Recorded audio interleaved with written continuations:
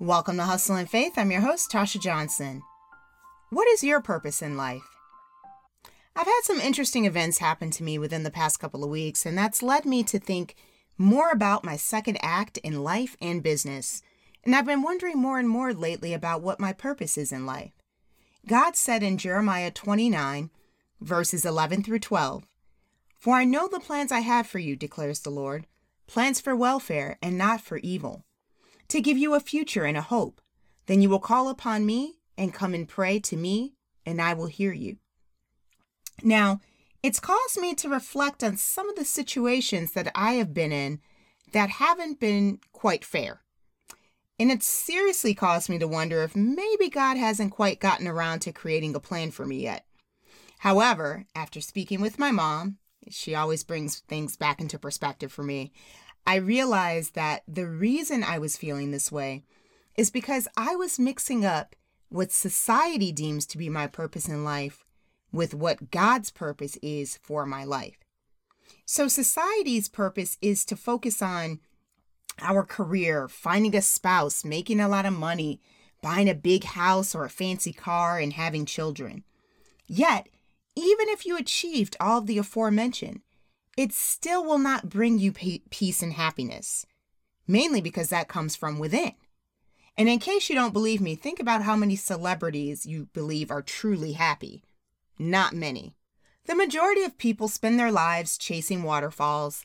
They jump into relationships, careers, etc., mainly because this is what society wants you to do. This will instill Satan's negative traits inside of you in the event that you aren't able to attain them. Then you're left wondering, what's wrong with me? In reality, there's nothing wrong with attaining or not attaining these things. The real issue is when you place things such as this above God's plan for your life. If you really want to find out what your purpose is in life, then you need to get in touch with God's Word. We can only obtain the attributes of Christ when we conform to Christ's likeness. Only in Christ can we have the attributes such as love, joy, peace, and happiness. Our real purpose in life is to grow into Christ's likeness. When we focus on Christ, we can enjoy the abundant life that He came to give us. In other words, Christ came to give us a little bit of heaven while we're still on earth. The only way we can conform to Christ's likeness is to be truthful to everyone we know, be ready and willing to fight whatever battle God requests us to help Him fight. We can only do this by staying properly dressed in our armor. Once again, our purpose in life is to conform to Christ's likeness and help others to do the same. In other words, throughout our way of life and God's Word, we are to teach others the truth. Therefore, we are not to go along with people when they are wrong. We are to firmly tell them the truth, even if we must stand alone. We are not to lie to people so we could keep their friendship or so that we could be a part of the crowd.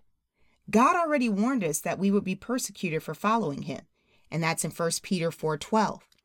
However, if we draw near to Him, we will find the much sought after wisdom and peace that will eventually lead us to our purpose. Thanks so much for listening to today's episode. Don't forget to download the Goal Setting Planner and Grateful Notes on the website.